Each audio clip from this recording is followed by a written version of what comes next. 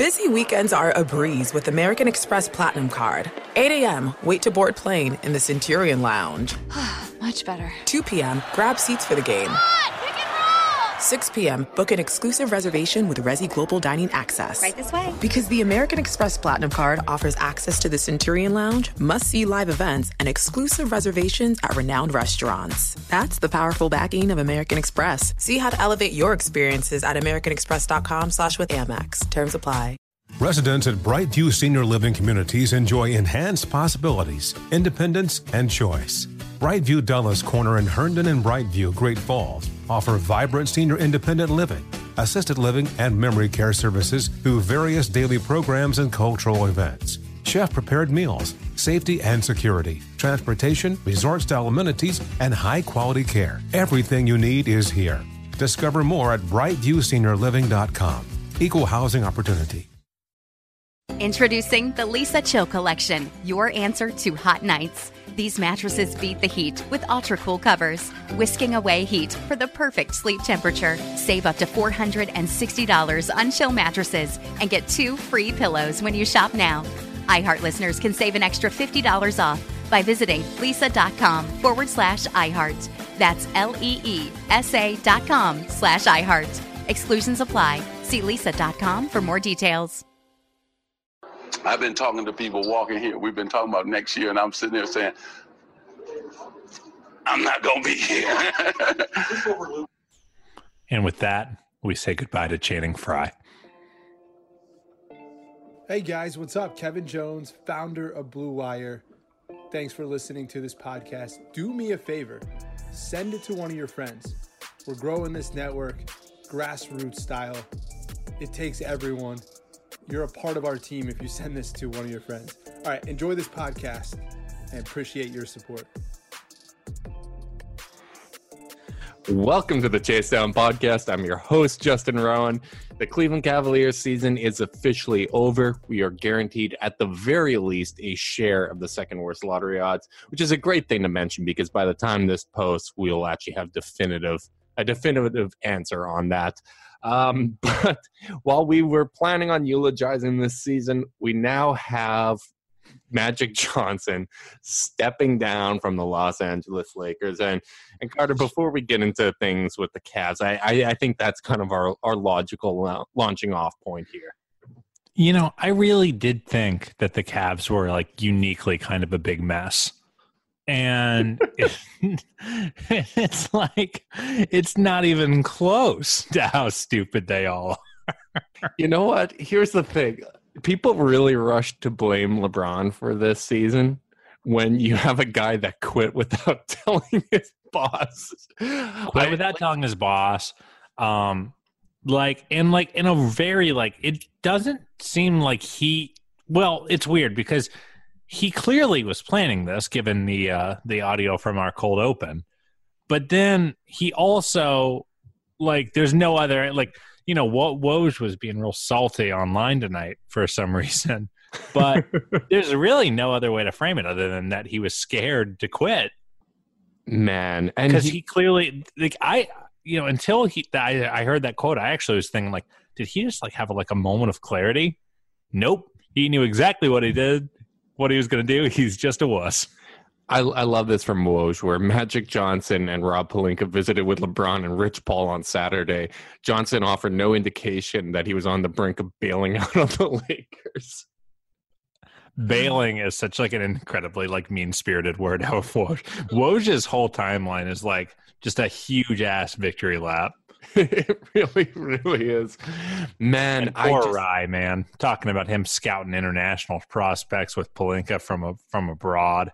Part of me really does feel for Rye because he went to bat for Magic today. Went full on. It was saying this because it's overused, but he went full on InfoWars with Magic Johnson defense today. And Magic literally said, fuck this, I'm out. Talk about not deserving your loyalty. Oh man, that's really what this is. I do feel for some of the fans. Man, it was funny. I saw Justin Russo tweet something like, "Hey, good for Magic. He was unhappy, but he didn't just keep cashing paychecks. He knew when to call quits. I'm like, dude, he never cared at all about the work. He clearly was cashing paychecks for the last 2 years and then quit without telling his boss. It'd be like if you showed up just because you're like, you know what? I haven't really watched many Cavs games this season. I probably shouldn't be here. Dick. Yeah, it's just unreal clown show.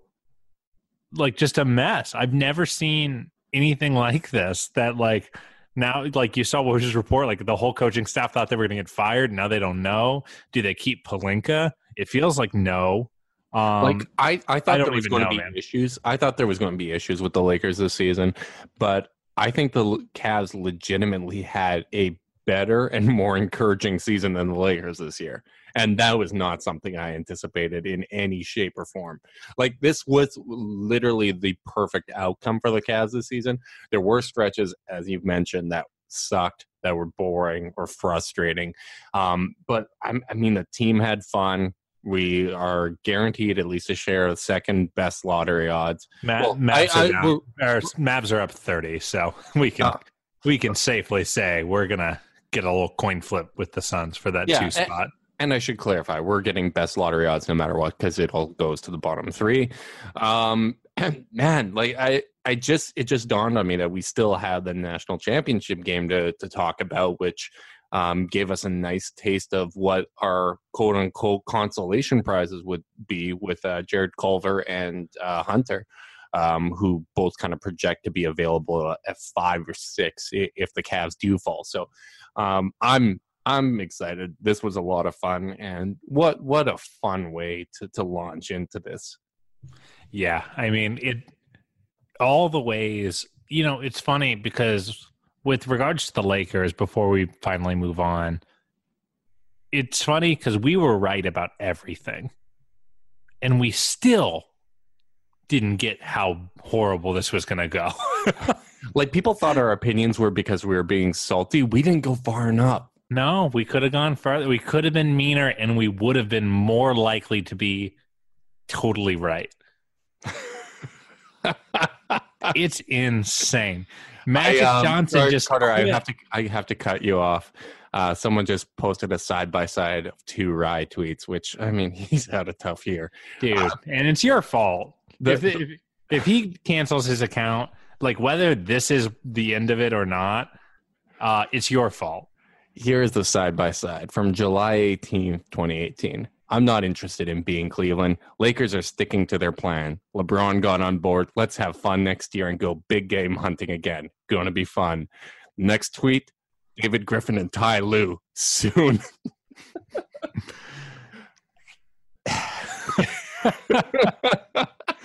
Dude, that bit about LeBron getting annoyed that Magic had said, like, oh, we don't want to be Cleveland. And LeBron's like, 1 to 4 straight finals. I thought that was pretty good.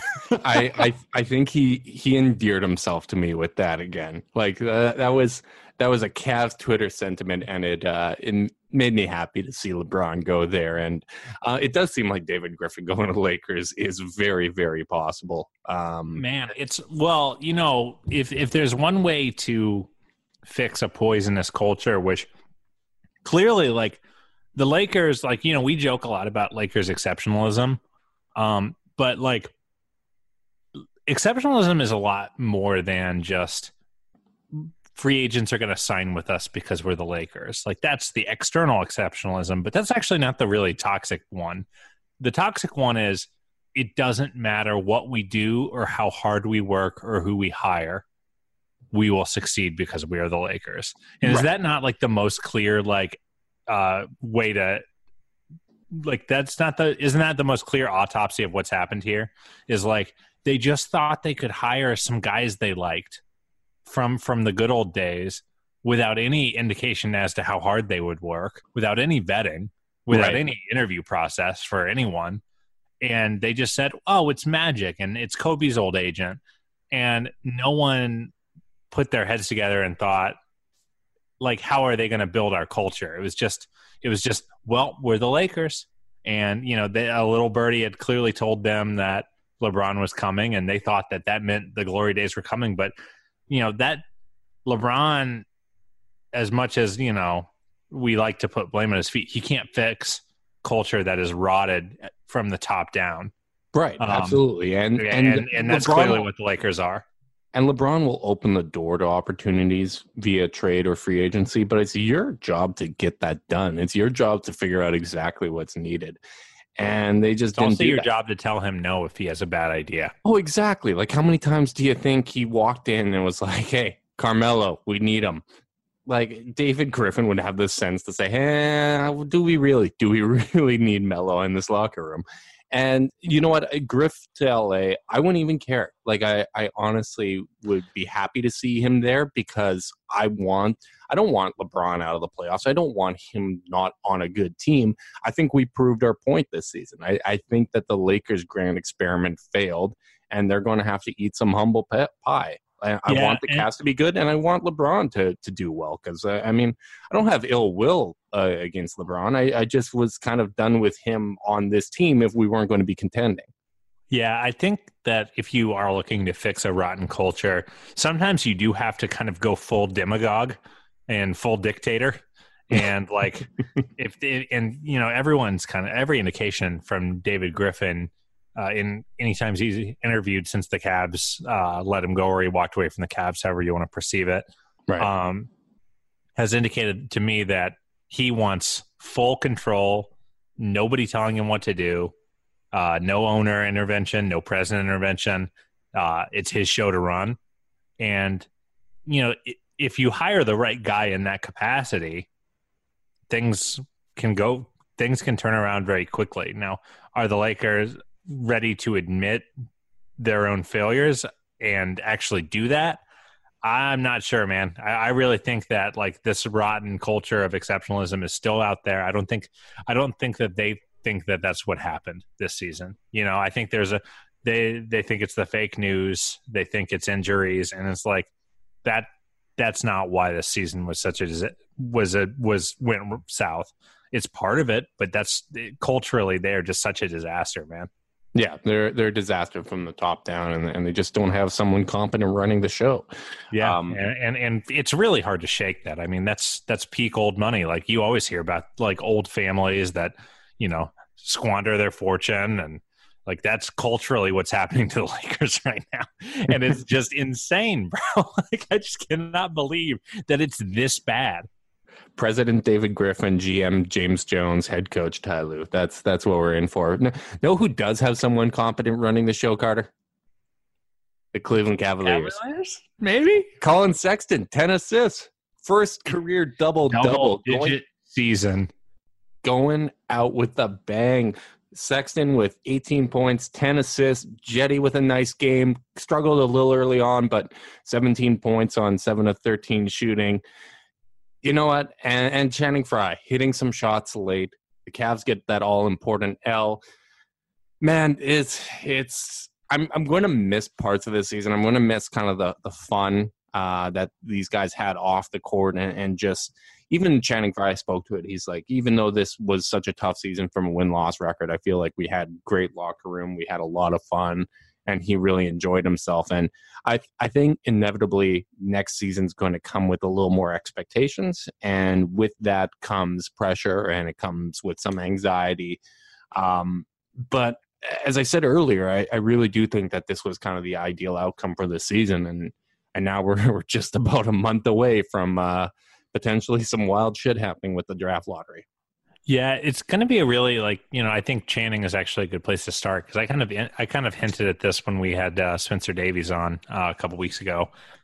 I'm really interested to see how this culture manifests moving forward without Frye there. Now it's kind of Love's culture to set in a lot of ways, and he doesn't have as many allies. Right. Among the vets on the team.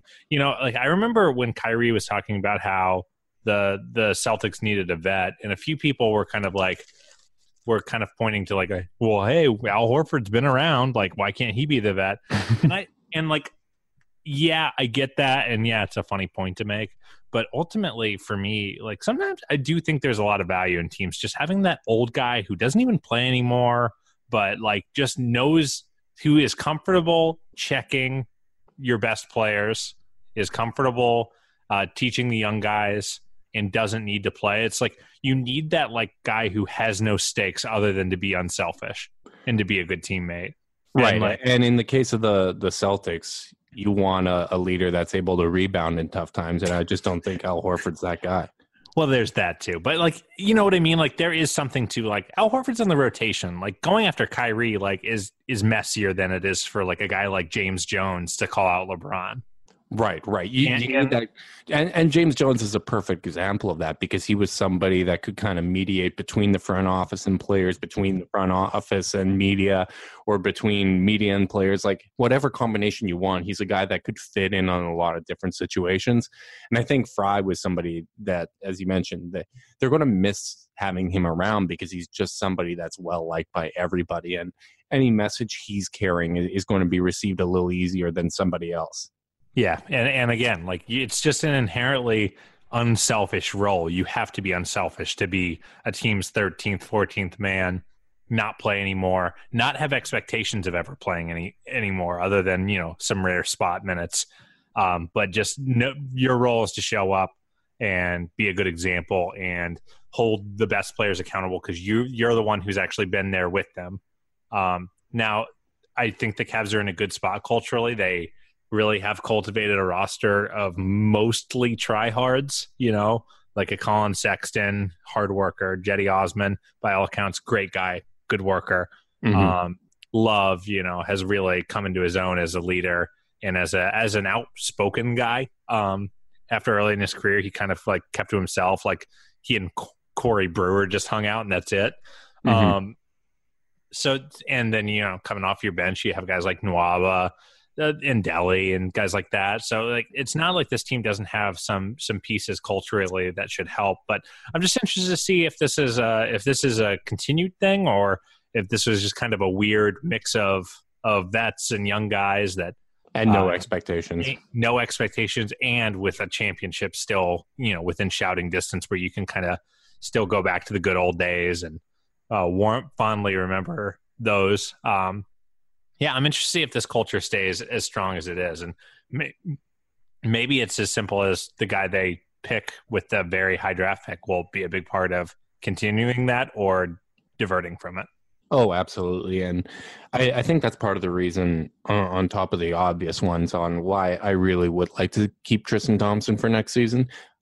Because especially early in the year when things were at their most tumultuous, he was the guy that was really being praised as being a stabilizing force and someone that was standing up in the locker room, that was helping Sexton get through some of his early struggles. And that's been who he's been off the court, or at least off the court in professional settings, for the majority of his career. And even when he was younger, that was something that was always praised with him with Team Canada. And the way that he stepped up this season, I think he's someone that does have the respect of the locker room, and it would be nice to see him back.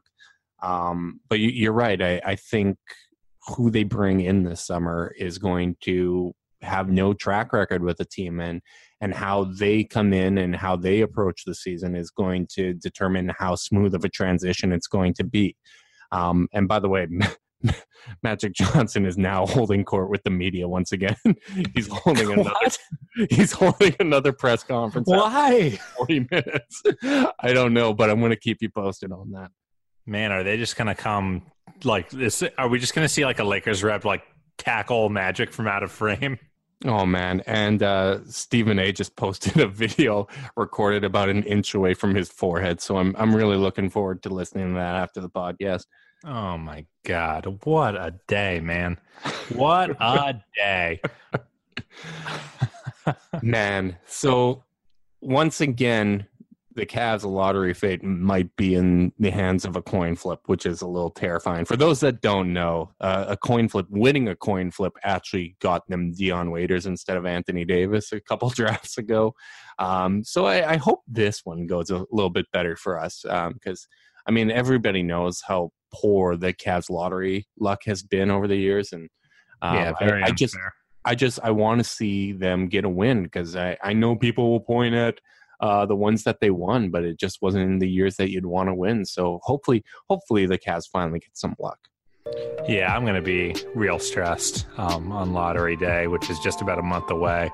Carter, life you know what? Fuck you, dude. Know what I can say? You can. It can be stressful. Running a team can be stressful. It can make you quit. And the presidency. Fuck. I had a transition for that, and then you went. Yeah. Well, I thought you were setting it up. This sucks. Sucks that you did this to me. But what better way to commemorate the year that was than a botched entry into an ad read, Carter? You're absolutely right. Ad reads and life can be stressful, but getting life insurance shouldn't be. That's why there's Ethos. Ethos is a modern kind of life insurance that's super fast, incredibly affordable, and very uncomplicated. It's not just uncomplicated, it's very uncomplicated. At getethos.com, there's no medical exams for policies covering under $1 million, no hours of paperwork or meeting with pushy representatives.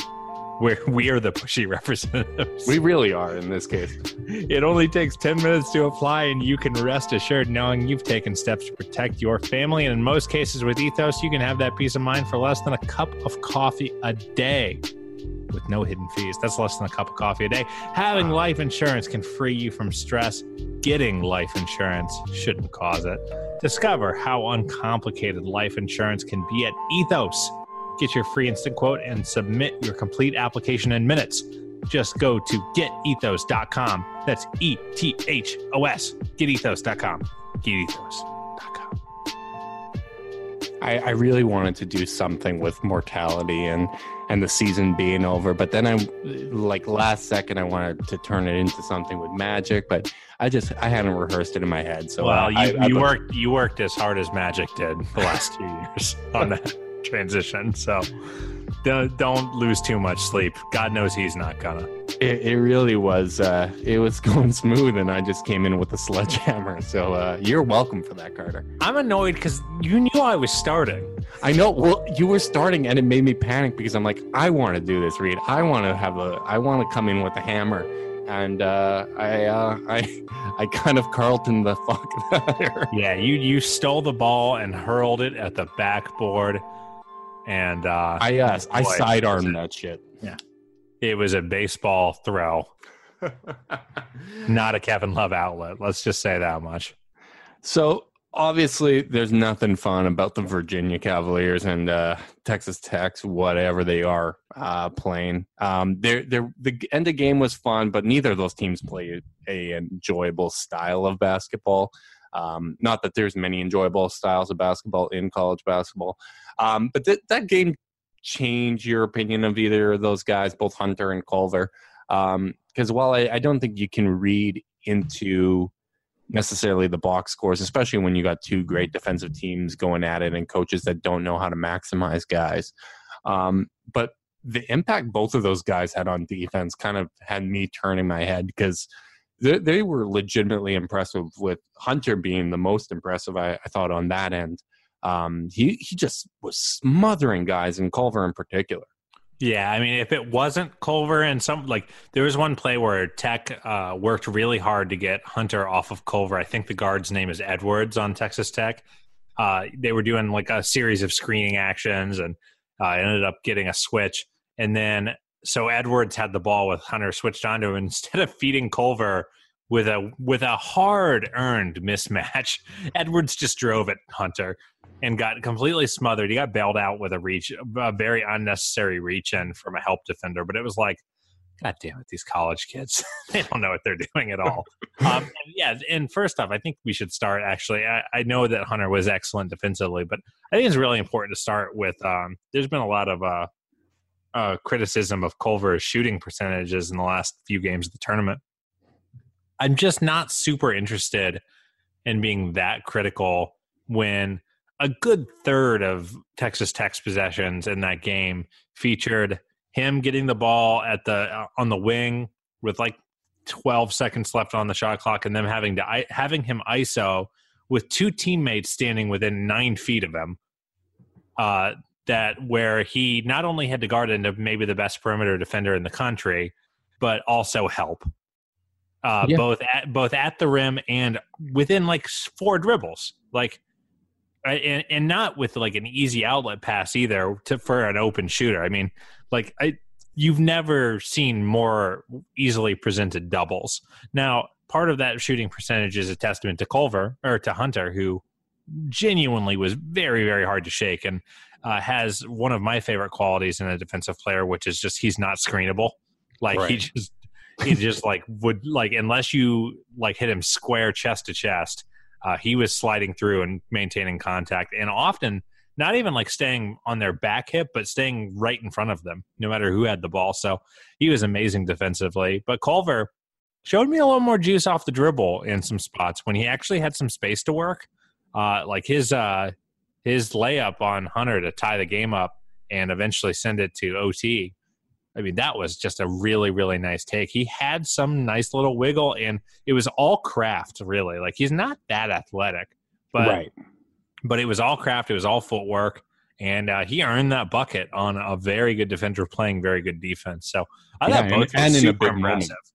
Like, I know everyone likes to shit on them because they're not super efficient scorers, and yeah, Hunter kind of went off with his three-pointer, which is not something I'm going to count on at the next level, but both impressed the hell out of me, and both definitely looked a tier above every other athlete out there. No, I completely agree. And it's so funny to me, the game-to-game reactions. Like, we treat NCAA games almost like NFL games where you have complete swings of emotion depending on what the last thing you saw was. Which, I mean, even at the most basic level, bad shooting games can happen. You look at Kyrie, the first two games of the 2016 finals. Like, he just did not shoot well at all. And then we know what happened the next five. And these are situations where, as you mentioned, these guys are not being put in strong positions offensively. They have to do way more work than they should have to. And to me, it's just, do you show a flash of a skill? Because if you're showing a flash of a skill against high-level guys, that gives me hope that it's something that you can build upon. And Hunter, to me, his defensive effort really kind of made me feel better about him potentially being an option at, like, let's say 6. Because while I don't think he has the offensive upside of Culver, I think that he can be just a really, really good starter and a difference maker on defense. And that is absolutely something that the Cavs really need, because I mean, as much as it'd be great to get a dynamic offensive player, and I think you need somebody that can create for himself and others, especially because Colin Sexton really hasn't shown that yet as a playmaker. They did have a very good offense with Kevin Love in the lineup, and I think counting on some internal growth, I think you can add a guy whose primary strength is more on the defensive end there. Yeah, I think so. It does start feeling a little bit better for the worst case scenario to hit the Cavs as we get a closer and closer look at this class. Now, I still don't think – I think if you're picking 5th or 6th, you do have to change your expectations, and ideally whoever they pick in that slot would have a fairer set of expectations on him than poor Colin Sexton did at the beginning of the year. Now that they're not bearing the weight of being the return for Kyrie Irving. But yeah, it does feel like, a guy like Hunter or a guy like Culver definitely have a lot of value for the Cavs. And, if they do land in that 2 spot and want to trade down, it feels like they got a few more options than it did prior. They're getting RJ. I mean, it does feel like RJ is still the optimal pick for a team that really needs shot creation and playmaking, which RJ is much better at than anyone wants to admit. But yeah, it's a really interesting idea, and I really don't mind a scenario where the Cavs end up with Hunter. Now, am I bummed out? Sure, but ultimately, it's that I don't think the Cavs are gonna feel like they wasted a year with whoever they end up picking, unless Uncle Dan gets in the way. I agree. I guess there's always the possibility of going off the board, but I think we can look at the development that the Cavs have shown with guys so far under this tenure. Like, Jedi Osman's grown a lot. Larry Nance has grown his game. He looks more comfortable shooting threes than he has. His playmaking's kind of been highlighted a bit this year. Colin Sexton's grown a ton this year. So I think that they're giving me enough reasons to believe that these guys can kind of draft and develop guys and that they have a coherent plan. And I'm honestly like, as long as you end up with one of these guys, I'm kind of more curious about what's going to happen at the back end of the draft and whether or not the Cavs are going to trade up and maybe get someone like Nazir Little, whose stock has fallen, but it has great potential. And I think if you get someone like Hunter, let's say you fall to 6 and you draft Hunter and his strength is more on the defensive end, I'd like to see someone like, I'd like to see them attempt to trade up and get someone like Nazir Little, who can be dynamic offensively and is more kind of geared towards that side of the ball. Cause I think then you have more room to develop someone like that that's going to need touches. Cavs are in a weird spot, man, with their roster construction right now, because they're completely set at center, right? And they're pretty set at point guard, you know. Like unless you got a clear upgrade on Sexton, you're probably going to roll with him for now. And most of the good point guard prospects aren't going to be there later in the draft. So if they end up taking a wing with their first, with their top pick of the first, are they going to just take another wing with the second? I mean, maybe. It feels like when you're looking at what this roster needs, they really could use plenty of wings because they just didn't have very many pure wings. They had a bunch of tweeners. And then they could probably use a backup 4, whether that's a modern 4 or, you know, that shoots and can handle a little bit, kind of like a, you know, maybe like someone in like a Luke Mbamute mold, you know, somewhere who's that kind of like probably would have been a 3 in the old days, but is a 4 now, or is a more traditional banger. But then you run into a lot of positional overlap at the 5. So it's just a weird spot for this roster where it feels like all they can add are wings, but you don't want to add like 9 rookie wings. Mm-hmm. Oh no, I completely agree. Like that makes me nervous trying to play like Barrett and Little together. We're going to end up with like Bull. Yeah, I'll tell you what, man. It's gonna if the Cavs end up with 2 wings that they draft in the first round that will kind of by default end up playing heavy minutes, you can almost guarantee that this team isn't gonna maintain their first round pick because you're just going to be giving so many minutes to guys who can't win just yet. Right. Yeah, it's going to be interesting. I guess so much of this is going to be determined by what happens in the lottery and what offers they get for those expiring guys as well. Did you get emotional at all today? With Channing? Or because the season was over? Well, anything really. Like, to me, I've just been hit with like punch after punch, and I appreciate Magic stepping down. I was kind of lighten the mood. We're out of rhythm because I was going to say the only time I got emotional is when when Magic talked about how he loves Jeannie like a sister. You know, like that relationship is just so beautiful. Man, I'm back in my feelings. I know. I didn't actually get that emotional this year. Hang on. All jokes aside, like it was tough. A little tough today. Just after 15 years with us, seeing Dwayne Wade play his last home game in a different jersey, like just it's our Hakeem with the Raptors moment. I know, and I thought it would cheapen the moment a little bit for me. And I know he still has one more game left, but I do appreciate at least Miami fans embracing their adopted son. Adopted son. Yeah, it does touch me, and we've had a good working relationship with the Heat Beat guys and the 5 Reasons guys, and I'm glad to see that at least they gave him love on our behalf, because it was a lot of great memories. Like, who can forget when he dunked over Anderson Varejao back when Andy was a member of the Heat? That was a big moment. The 3 championships. The 3 championships. I mean, it was a lot. It was a lot of great memories. And hey, you cynical dick! I just remembered you hated the Budweiser commercial. Defend yourself, dude. I was keeping that to myself. No, I'm outing you, you piece of shit. I didn't hate it. It just didn't do anything for me. Yeah. Which is weird because those kind of things always make me. I'm a sucker for a good cry, and then everyone's talking about how they just couldn't even finish it, and they were just in tears, and it's just I thought it was nice, Man, that's it. I'm sorry. Wow. I'm I don't even know how to make it funny. I don't even know how to make it funny making fun of you for that. I have a theory. I have a theory about this, why it didn't get to me. Because Dwayne didn't cry. Maybe. Because that'll always get me. Because there's a very similar video, and I forget what brand did it, but it was a John Cena video with all the people he had inspired or helped. And he teared up, and that got the waterworks going over at the Rodriguez household. So maybe it's their vulnerability that gets me emotional as opposed to just the moments.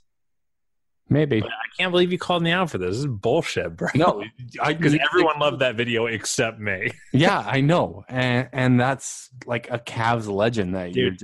I was actually at work, and I walked away to watch the video on my phone because I was like, I don't want to, what if I start crying at work? That would be a weird look, and I don't want to explain it. So I came in with an open heart, and it just didn't land for me. I'm sorry. Yeah. I didn't want this. I didn't want to talk about it anymore. Well, I'm making you talk about it. Oh man. I'm sorry. I'm a monster. You should be sorry. I mean, I thought I was the dick here, but I think we've learned. To be clear, you are.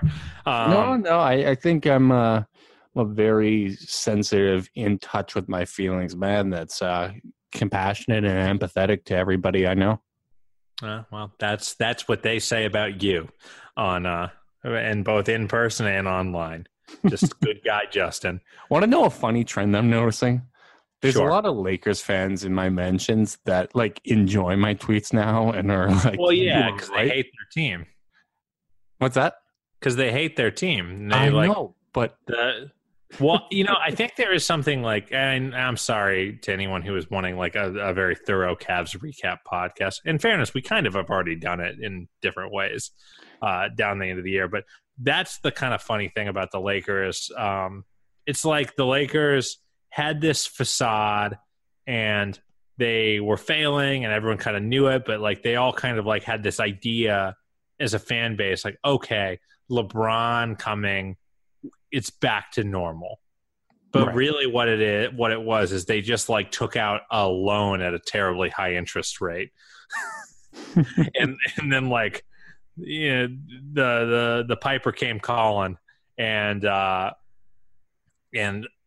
it didn't get better, and it actually somehow got more embarrassing and worse. So now you're really seeing this lashing out from Lakers fans that really, other than Daman, our good friend Daman Rangula, you just didn't see anywhere else. It was literally just him, and then everyone else kind of was like, okay, we're back. It's time.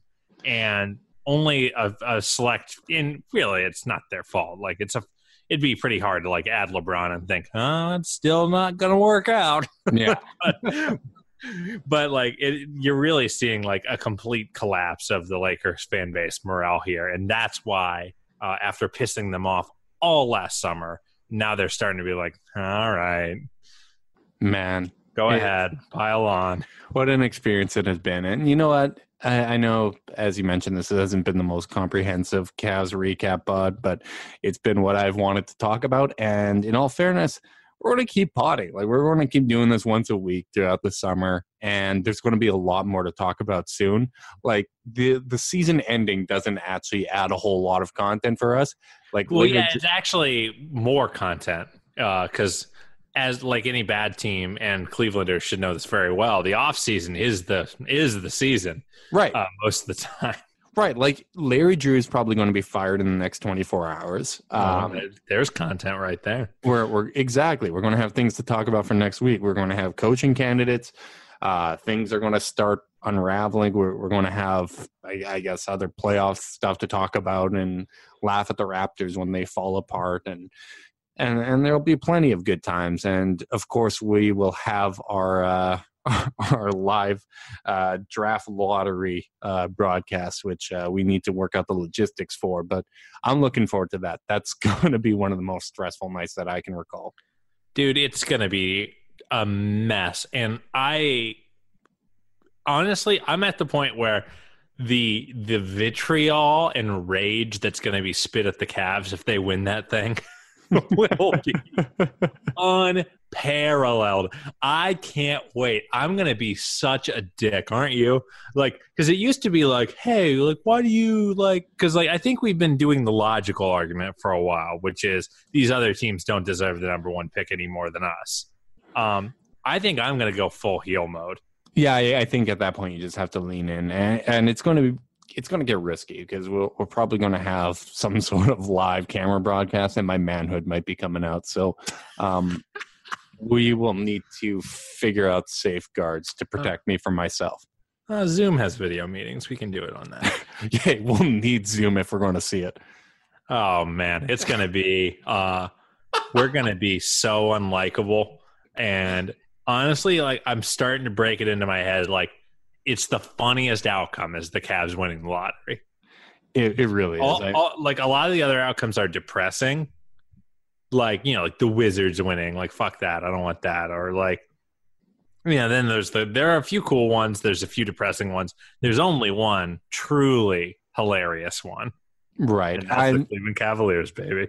I've got things ready for the Cavs if we're drafting at like 1 through 3, if 2 is Chicago or Phoenix. Like I'm ready to play up any of those angles. But you're right. Cavs winning the lottery and getting Zion, like, as much as we've talked about like concerns and stuff, I think that's me protecting myself. It's 100% that, Justin. And yeah. You just love RJ. I mean, that's certainly a factor as well. But I mean, goddamn, that's going to be fun. Like, if we get Zion, that's going to be so much damn fun.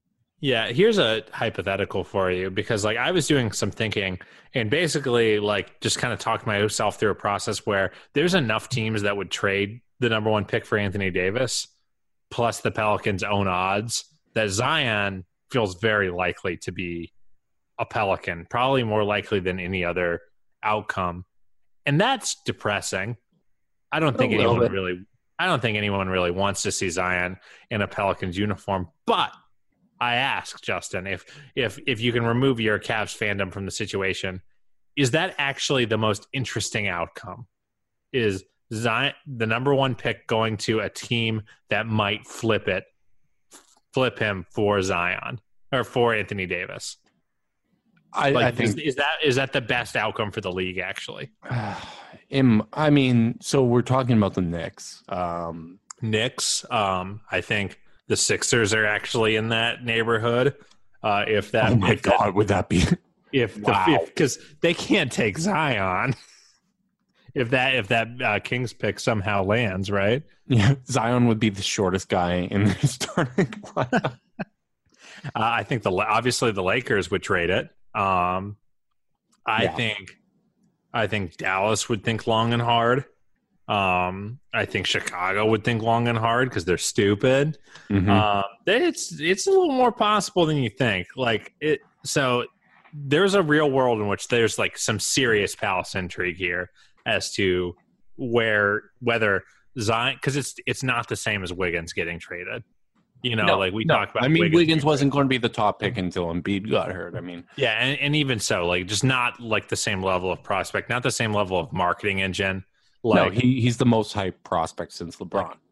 Like, there will be a real argument that you should not trade Zion for Anthony Davis, even if you're a contending team, and it's going to be so fun, so dramatic.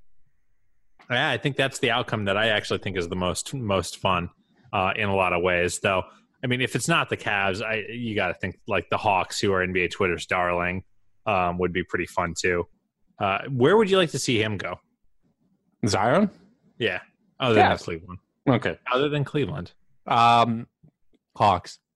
Yeah. Hawks kind of seems like Dallas also. I mean, I don't think we should get into the Porzingis stuff, but like if Porzingis ends up suiting up for the Mavs, and you have Doncic, Zion, Porzingis as a front court, that would be pretty bonkers too. So it's actually a weird spot where a few of these teams that actually have pretty good lottery odds might actually be pretty fun. And then there's the Cavs, who everyone will fucking hate. Oh, can't wait. I can't wait to be hated again. We're going to be a playoff team next year, Carter. You just damn wait. Let it happen. So next up, we're going to find out who's going to be coaching the Cavs. I think that's going to be settled up in relatively short order. Like I did kind of expect that by the end of the month. And we will continue to have coverage no matter what happens to the Cavs this summer. Want to thank all of our listeners. You guys really stepped up in a big way. And in all seriousness, I really appreciate it. And I'm speaking for Carter as well, that he appreciates it as well.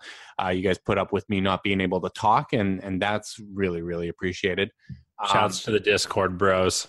Shouts to our Discord, which, again, if you guys want to be part of the Chase Down Discord, because we will be having a lot of fun throughout the offseason as well, you can do so by sending a screenshot of a review on iTunes or whatever your favorite podcast medium is to chasedownpod@gmail.com. You can also support the podcast by leaving a rating, leave a review, subscribe, unsubscribe, resubscribe, cook those books, tell your friends. Justin, yeah. Before we wrap, I just had an so idea. Is this a revenge for the ad read? It's not, but I actually think you'll like the idea. Okay. I think we should end the podcast with just a little personal note about Channing Frye. Each of us can kind of mention why we appreciated him so much. Are you down? I am down. Do you want to go first? Yeah, I'll go first. I just think, most teams don't have this kind of affection. Most fan bases don't have this kind of affection for a player who played maybe 2.5, 3 seasons with them. I think it was 2.5. No, it was 3. Point is, not very long. Often wasn't playing heavy minutes. Rarely was a starter. And we talk a lot about culture. I always joke about making fun of Kevin Arnovitz for falling in love with how, these winning teams all have great culture until they start losing. But Channing Frye and the impact he had on the Cavs was kind of a testament to what culture setters and good vibes in your locker room can do for a team.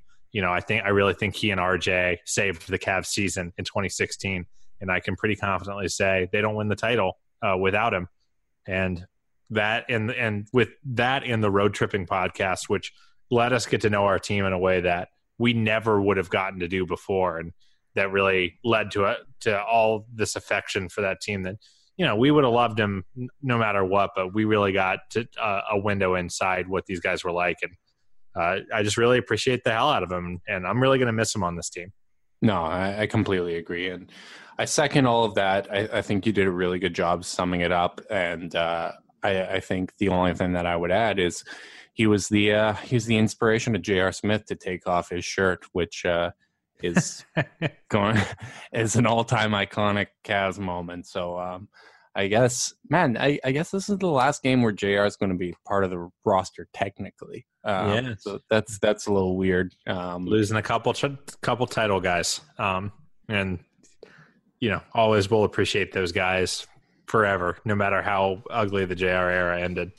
Yeah, man. Jeez. Well, thanks. I think that was a really good idea, Carter. Thanks, babe. This has been quite the day, quite the season.